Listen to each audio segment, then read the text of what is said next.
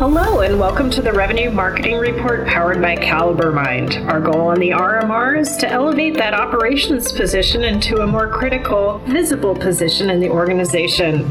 I'm your host, Kamala Thompson, and today I am thrilled to introduce Leah Andrew. Why don't you tell us a little bit about yourself? So my name is Leah Andrew, and I am the Andrew half of Andrew Perry, which is a strategic marketing company. We work with mid-sized B2B organizations to help them with marketing strategy and implementation on a fractional basis. Fabulous. And fractional CMO, not necessarily a new thing, but the title's been evolving. How they function within an organization has maybe been a little bit evolving. I would love to know how you got introduced to the space. Sure. I've always had a passion for marketing. It's sort of been my career for as long as I can remember. So it's always been for me about helping really interesting organizations that I feel passionate about understand the digital marketing world and how to put their best foot forward. And for me, so that means marketing's about branding and strategy and all of those other things that get rolled into that. I mean, that I'm digressing a little bit on that's not really how I got into fractional CMO. But the big thing is I started my career in Fortune 500, and it just felt like a square peg in a round hole for me, because I really couldn't always see the impact of the work that I was doing. And so when I started to shift to work with more small and mid-sized organizations, that's when I could, really see the impact of what I was doing. But as we know, these organizations don't always have huge marketing budgets to be able to spend on big campaigns and do all that sort of stuff. So it really was a natural evolution into that fractional world, right? Because with that fractional basis, you can sort of jump in, you can inject some adrenaline to the company, you can offer advice, you can be a sounding board, you can even roll up your sleeves and provide some hands-on support. So for me, it was a natural evolution, but stemming from my true love of marketing, I think. I love that. So let's dig a little more into the what and when, perhaps, of a fractional CMO. Would love to hear more details about what that function entails and why people may need to look at that as opposed to a full-time CMO. Sure. So, a fractional CMO is just, you think about the word fractional, right? It means part of a whole. So really a fractional CMO is, and you've probably heard it for others, like fractional HR manager, fractional CFO, all of these different kinds of people. There's fractional folks everywhere now, but really it's someone who you can hire on a fractional basis to help you, in this case, with your strategic marketing needs, right? And really, I find that can play out in a few different scenarios. So maybe your organization, you need help understanding strategic vision, but you don't have the budget to spend on a CMO who can really help you put together a plan and a vision for what you want to do. So a fractional CMO can come in and, help you understand lay of the land, who your competitors are, what your strengths are that you can leverage, who your customers are, and really sort of crystallize that for you a little bit. Another way that you can use fractional CMOs is if you've got, and I find a lot of organizations are like this, you've got some junior people, right, who are really good at execution and campaign and things like that, but you may also be questioning how it all fits together or what it's all leading up to. And so a fractional CMO could come in and really be a mentor for those folks, and again, sort of pull together that overarching strategy so that you feel like those campaigns aren't just running siloed, but that they're working towards something.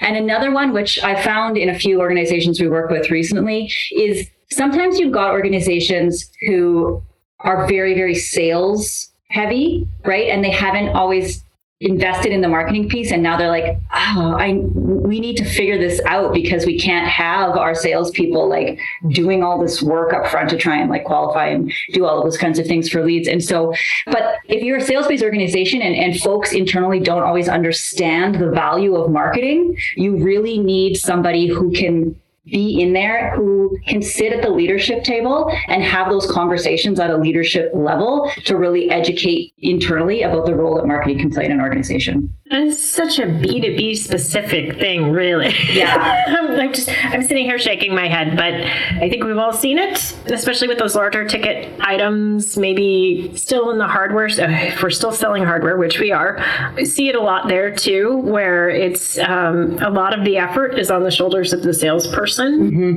but we're not really understanding that conversations go much more smoothly if the brand is established and your reputation is solid. I digress. Yeah, it's also just about touch points and stuff too, right? Like how many times does somebody need to see and hear about you in all these different ways so that it makes that salesperson's job that much easier, right? And so I think once you start talking to folks about it, they're like, oh yeah, I get it. But if they haven't thought that way before, you can't underestimate the value of being able to have those internal conversations to just like normalize that, across the organization. Yeah, hopefully it's getting better as people realize they spend less and less time in brick and mortars, and more time online. But time will tell. You had a second question there, though. I don't think I answered it. It was right. Something I was about just gonna transition into that. Yeah. So I guess the question that leaves is the when. When is the more ideal? I mean, I could see this role playing a big part at several different points in time. But when are you most often involved with an organization? So it's probably about the size of the organization more than anything, right? And so are you a mid-sized organization where you've got, as I mentioned before, you've got some of those junior resources, but you don't have a senior person. You're starting to see that it might actually make sense to have a more senior person, or you've got a VP sales, but maybe you can't afford to have both a VP sales and a CMO. But it's important to have that voice at the table. How do you bring those in a way that can make sense for your budget? So really, it tends to be a budget question, and it tends to be a company size question. I don't think that that's really the question. I think the question is, it's a budget question, and it's a company size question, and it's probably a company stage question, right? Where are you at in the evolution of your company to say, do we feel like we have the budget to invest full time in a CMO, or would we be better to invest our dollars somewhere else as we scale and as we grow? That might be helpful to you. A last thing I might say around when do you want a CMO is, again, what's happening in your industry, right? Is your industry going through change or disruption? And do you need some sort of new thinking or someone to do a little bit of prodding or a little bit of questioning that maybe folks around the table won't do? So even if you maybe have folks in marketing in place, if there's somebody else who's got, a senior leadership perspective, and I mean, we can digress into the role that CMO plays and how it touches all the parts of a company and stuff like that. But to bring somebody in who can just say, yeah, but why? Right? Or really, do you really, and if you come in as a fractional CMO or a fractional anything, you don't have those same worries, I think, about career limiting moves or different kinds of things about asking the wrong questions, because when you're an outsider, you have this lovely freedom to be able to ask some of those harder questions sometimes that actually force people around the table to sort of say, you do that little pause and you're like, oh yeah, okay, I don't know. That's a good question. Maybe we don't need to do that, right? It's just, the fresh thinking, it's new, fresh set of eyes, all that sort of stuff, which I think is very valuable. I really like that angle. When you have a relationship established with somebody and you have a certain way of working together, challenging the status quo can be seen as a threat sometimes. And if you're new to the organization, it's spot on. I really like that point. I think there's another thing too about when you bring in outside consultants, it doesn't have to be a us versus them type of scenario, right? It can be, it's not an either or, it can be a plus or an and, right? Mm-hmm. And so when you can bring in somebody who's got perspective across a few different industries, then they can sometimes see patterns or make connect dots that you haven't been able to see because you're really focused on your business, which is fine. There's nothing wrong with that, but sometimes that outside perspective can also bring that to bear as well. And I think that's where change happens, right? And that's where innovations, things and breakthroughs happen and all that sort of stuff, where you can bring together those divergent viewpoints and things. So let's talk about the hard question. Speaking of hard questions, what is a sign that a company may have hired the CMO role a little too soon? So I've got two answers for you on this one. my one opinion is that it's never too soon to think about marketing, right? As soon as you've got a business idea, you got to be thinking about how you're going to market it, how you're going to sell it, what connections you're going to make, what you're going to do to get it out there and create the awareness that you need, right? So for me, it's maybe more of a question about what kind of marketing support do you need, right? So do you need somebody that is fractional, as we've been talking about, or are you funded and you're like charged with building a team and you got to build it up, so you need the CMO who can see the big picture and hire the entire department? Like that's sort of my probably my main answer. But my other thing would be, well, it's likely too soon if you can't afford it, right? Like if your budget just doesn't make sense. Or the other thing I would say is, what do you really need done for the stage of business that you're at, right? Do you need someone who can think and put together like a big plan and strategy and like roadmap, blueprint, all that sort of stuff? Or do you need someone who's going to roll up their sleeves and do it, right? And so if you're more on the doing than thinking piece, to put it simply, then you probably have hired a CMO too soon, unless you found a CMO who's also willing to roll up their sleeves and dive in and do it, which maybe if you're in, a bootstrapped organization, then that comes with the territory, because when you're a startup, you do all the roles. But, that would sort of be my answer to that, I think. Yeah, I agree. Did the budget disappear too quickly, and can we not do all of the things we need to do because we pooled all of our money in one spot, is probably how I would put it. Yeah, totally. Yeah, it's never too early to go fractional, for sure. No. Yeah. When is the wrong time to work with a fractional CMO, if there ever is one? So I think it comes back to sort of size and stage again. If you're a Fortune 500 company and or a large enterprise organization, you're running a lot of campaigns, you've got a lot of different things happening, you've got huge budgets that you're working with. I mean, you probably need a dedicated full-time CMO resource, right? Like you need someone who can be 100% focused on that business, thinking about it all the time, because fractional means fraction of time, fraction of brain. So it's, when for me, like when I'm on a client, I'm thinking about the client, but I maybe have 3 or 4 clients. So I'm dividing my time between those. So you're not necessarily getting a full week's work from me, but if I'm a full-time resource, then you are, and more. But I do think there always is that opportunity, as we went back to talking about, the fresh thinking or the fresh perspective.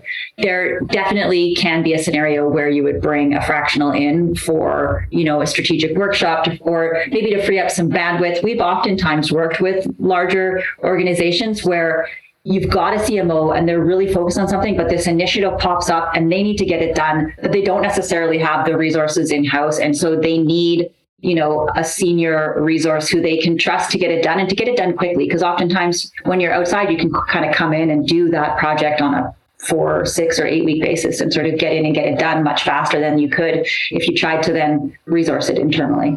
Okay, now I'm going to throw you a bit of a curveball, but I think it's something we're probably both very passionate about. So something I see a lot in B2B, we alluded to the misunderstanding of what marketing does, what all they touch, and like what their influence is.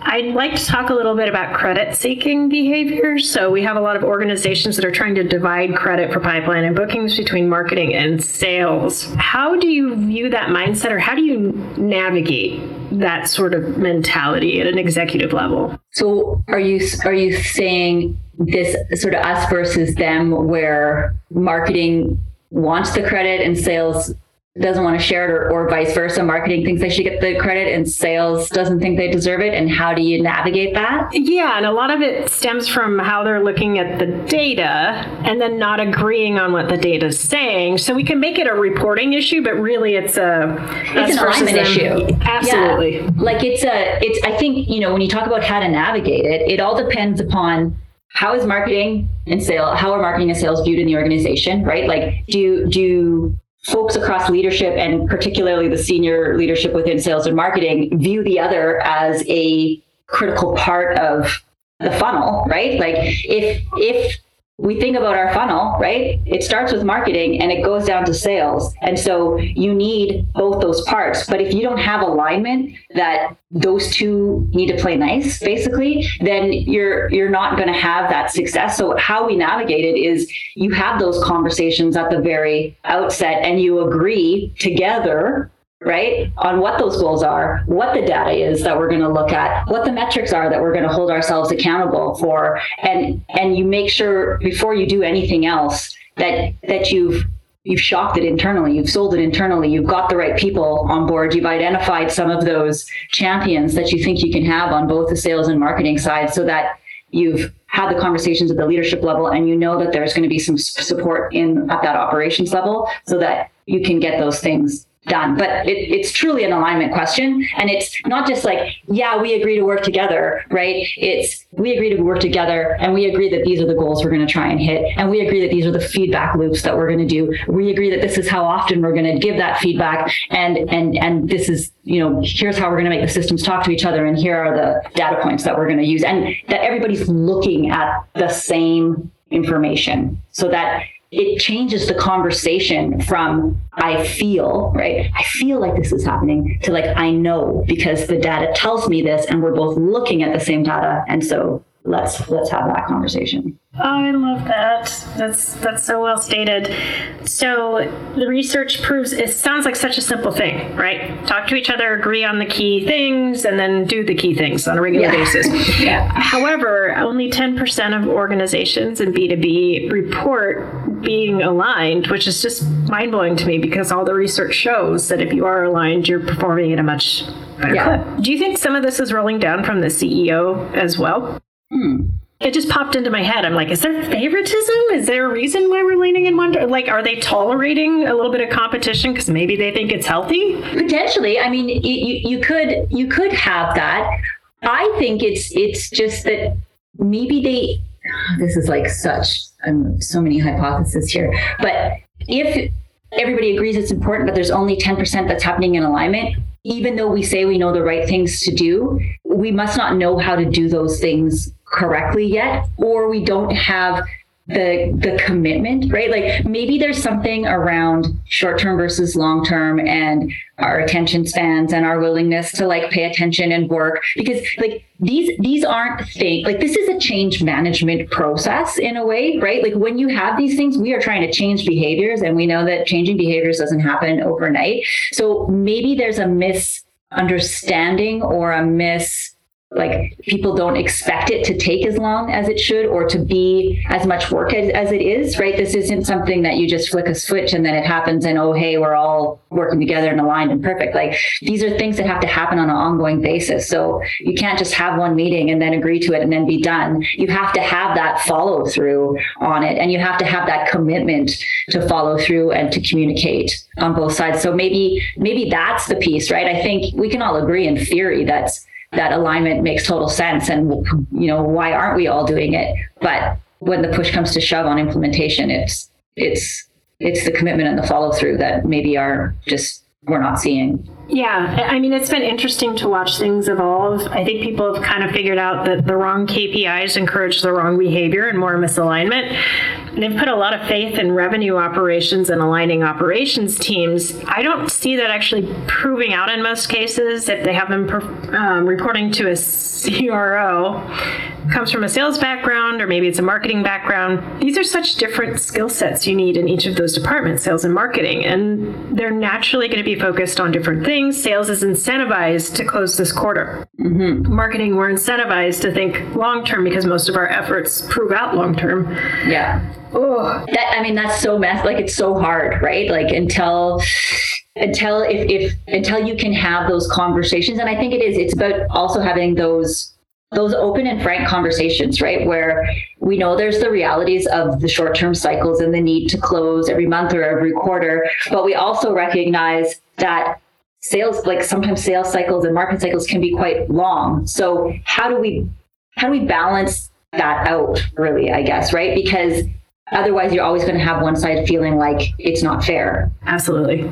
Yeah. I think marketers, it's so important to know which tactics take how long to take effect, so you're not starving your team inadvertently, and you're layering on different methods. And then that comes just to understanding like your customer journey, right? And who your customers are, and how long different folks in different industries are taking, right? Like to do different kinds of things, so that if you understand those, or at least you think you have a healthy understanding of it, like I'm not sure we ever truly understand all of that, but then I think you can also figure out those pieces so that, as you say, you're not starving the customer, right? Like, or your sales team, you've got your different pillars, you've got your different journeys, some close quicker than others. So how can you, it really does become a science, right? Like, how can you make sure that you're starting to have all of those streams running concurrently so that there's always like a constant drip through to sales? Oh, fabulous. Well, thank you so much for joining me and letting me take us a little bit off the agenda and rails a bit. It was just something that has been top of mind lately. I'm sure not just for me, but for other people watching the trends in the market. Where can people find you online to network? Well, you can find me on LinkedIn for sure, Leah Andrew, or you can check out www.andrewperry.com, and that's my website, and you can connect with me on LinkedIn through that as well. Fabulous. And for those of you who enjoy the show, please rate, review, and subscribe. Tell 2 friends. It makes a difference. And for those of you looking for more great content like this, check out calibermind.com.